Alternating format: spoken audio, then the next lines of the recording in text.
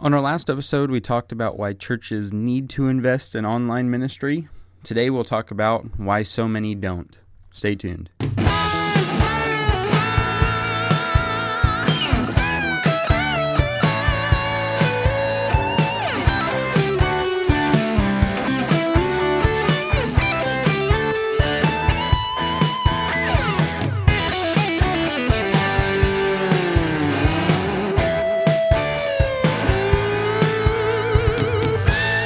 Welcome back to the Technically Speaking Podcast, the podcast where ministry and technology meet.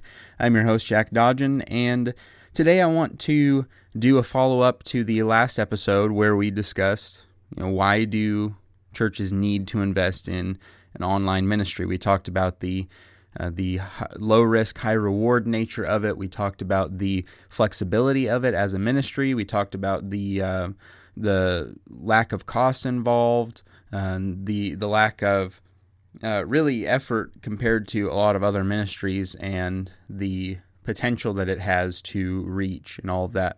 And I believe I teased at the end of that we would discuss why a lot of churches don't. If it's such a low-risk, high-reward thing, if it's so flexible, if it doesn't cost much anything, why aren't more churches more heavily involved in online ministry? And so today I want to offer a few thoughts on why I think that is, and then give a little bit of some application towards the end. I suppose that this is specifically towards those that are ministers, though there is, I think, application for everybody in these things. So here are and three things, like always. Here I've got three thoughts on why more churches don't invest the way they should in online ministry. And the first is this: they don't see its value. And that's not uncommon. When you consider the relationship between maybe ministers and elders, or maybe you are a deacon who's interested, or a member who's interested in doing some more things online, and you take this to the leadership of the church, and they just don't get it. And that's going to be a hard thing to accept and understand at first, but we've got to realize we're dealing with different generations of people. There was one minister who said, who phrased things this way: you've got the generation that I'm a part of, called millennials, though I don't know how much of that I'm actually a part of, but you have that group of people who they're wanting to do, as far as the church goes. Let me see if I can actually get this thought out of my head. They're wanting to do, as far as the church goes, what's best for the church everywhere. They want to reach people regardless of whether those people ever walk into the building, those kinds of things. They want to do what's best for the church in a more global sense. Then you have the generation that's above us, and those ministers, and these are all generalizations, that they're more concerned with brotherhood. They want to do things with other churches. They want to do stuff for churches. They want to take care of their congregation where they are and those kinds of things. But they're not really thinking globally as much. It's more, we want to do, or they are, but it's limited to churches themselves and not necessarily people. That doesn't mean that they don't do mission trips or things like that, but a lot of their focus is on other churches and their church. And then you have the generation above that. This was another minister who falls in the second one, who suggested this. You have the older generation, so 2 generations above where I'm at, that their concern is mostly their congregation. People coming in, people going out, people in their community coming into the congregation, more about those numbers and those things. And that doesn't mean that they don't support other things, but that might be the extent of it, right? They'll send a check to help with mission stuff, or they'll support missionaries, but that's really the extent of what they do outside of their own congregation. And I'm not saying that either of those things are bad or good or better or worse, but that there is this thought difference in people who are ministers in different generations. And that's okay, But it does present a barrier for conversation, and that barrier will come up when you're discussing things like technology, ministry, because that's not something, first of all, that 2 generations above us that didn't even enter their mind. Okay, that wasn't really a thing when they were growing up. The generation above us, they are understanding it. Some are getting on board, and some don't really care because they're kind of at that cutoff of not, just a blooming thing when they were growing up and all that, and some of them are like, well, we can take it or leave it. The generation I grew up in, I've grown up with technology, internet, computers, all these things, and so it's always been a part of my life, and so I look at it naturally as a way to, how can I use this thing that's a part of my life that I understand to try and reach other people? But explaining that, especially 2 generations removed, very difficult. 1 generation removed, it depends on how that works. But a lot of the times, the minister to elder, you're going to have probably in my case, 2 generations. I've got to explain up 2 generations of why this stuff's important, how it works, and what the value is in it.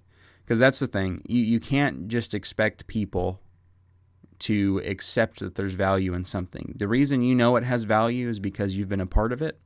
You've seen what the internet can do. You may have done things on the internet that you've seen the fruit from that. But people who haven't seen that, who haven't grown up with it, who don't know those things, aren't going to know what value it has. And so you have to accept that, know that going into a conversation, and know that you have to explain to them and show them the value that it has. I think there are a lot of churches, and I think most churches, honestly, this is the big reason why. They don't invest more in online ministry or even other ministries that they're not fully sure of because they just don't see the value, which makes your role as somebody who does to be somebody who explains that value to them. Here is the second reason. The second and third reasons are probably more 2A and 2B than they are points 2 and 3. Because they're so closely connected. But here's what I have for this. I think they're very true and important to what we're talking about today. The first is this. A lot of churches don't invest in online ministry because they are afraid to change. There are a lot of churches who are doing things the same way they've been doing them for a long time because when you get in that routine, it's easy. It's easy to budget for. It's easy to click people into those slots because the plans have already been made, the process has already been nailed down, and so you just plug people into those things. And it's difficult for some leaderships or just some church bodies in general to pivot on what they've always done and add something else or replace something with something new, especially when, going back to our first point, they may not see the value in it. They may not believe, at the very least, that they have the abilities to do what requires of online ministry, and they may just not understand, or they may see it as a waste of time as a program on the whole. And so you have to understand that there are people who change is a terrifying thing. You have to understand that as best you can. Change is scary to me sometimes, but I also acknowledge it's part of life. It's something that comes. That's not how everybody thinks, and we've got to realize that. I think the biggest problem with this whole thing is when talking to somebody about anything, don't go into it with your frame of mind. Try to imagine where the other party is, and that would solve a lot of our communication issues, I think. But we've got to acknowledge the other side that we're talking to may be terrified of changing the way things are done because it might upset the apple cart, right? It might cause issues. It might make some members mad. It might confuse some people. And so you've got to take all those things into account and realize that some churches may not adopt internet ministry because they're just afraid to do so. Or it could be, for our point 2B or point 3 here, some churches are just straight up unwilling to change the things that they're doing, or maybe not change, but unwilling to see any value in internet stuff, specifically, since that's what the show is about. but unwilling to see, no matter what numbers you give them, no matter what statistics you give them, no matter what you show them on the subject. They may just be unwilling to accept that it's anything more than a fad, or that it has the ability to actually accomplish anything meaningful. And when you get into that scenario, I think you have to determine, is this right for me then? And this is more, there's not a lot to say about the unwilling to change. When you get into the generational barrier, that can sometimes happen, where it's just impossible for both sides to understand the other. And that does happen. And it's unfortunate when it does. We should be able to communicate better than that, but it doesn't always work that way. And so when that happens, or with any of these things, how do we solve this problem? If you're at a place where the value is not seen, or maybe you're at a place where change is something that is terrifying, or maybe this change or this adopting of this new ministry that I don't really understand is something I'm unwilling to budge on, what do you do when you're in that scenario? Two thoughts here with this as far as application goes. This is a bit of a shorter show. Hopefully that's a better thing, but we'll see here. But the first thing is explain the value and show that value to them. That could be statistics.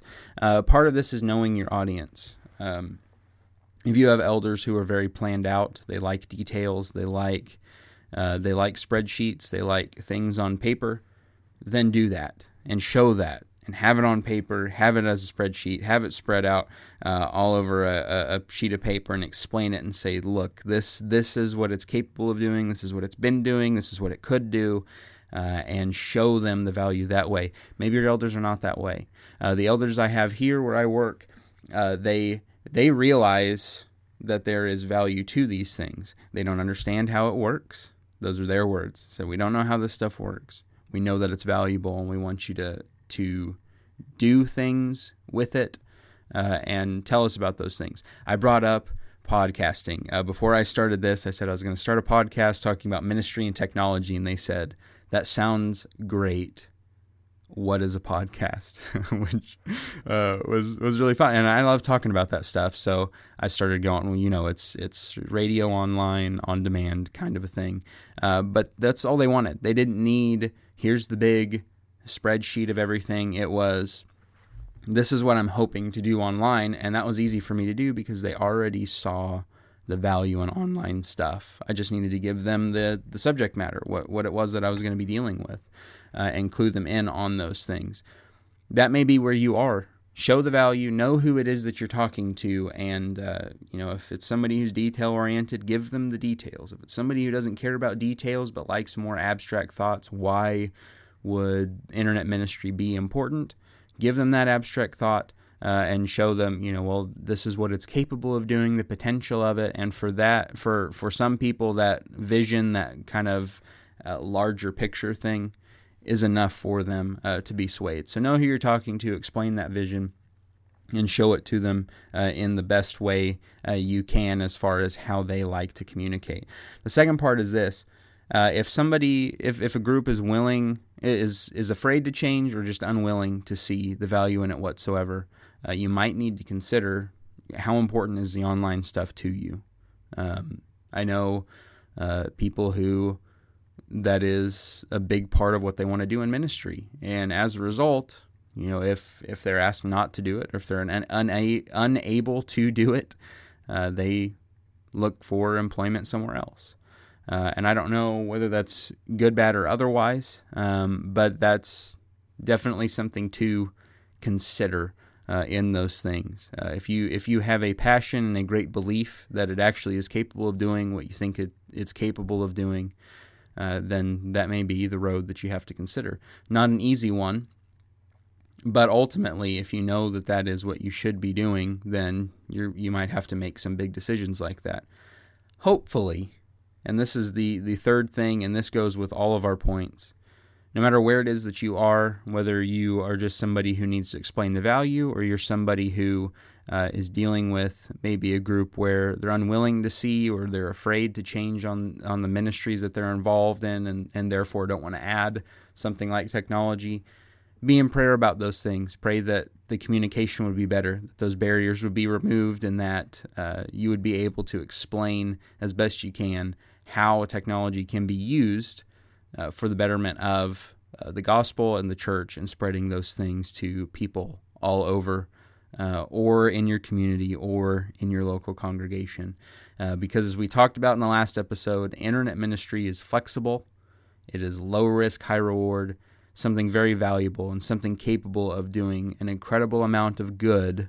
And if you believe that, as somebody who is involved in technology and ministry, pray that you would be able to communicate that. Pray that the people you're communicating to would be able to receive that information, and that you'd be able to do the things that you know you should be doing.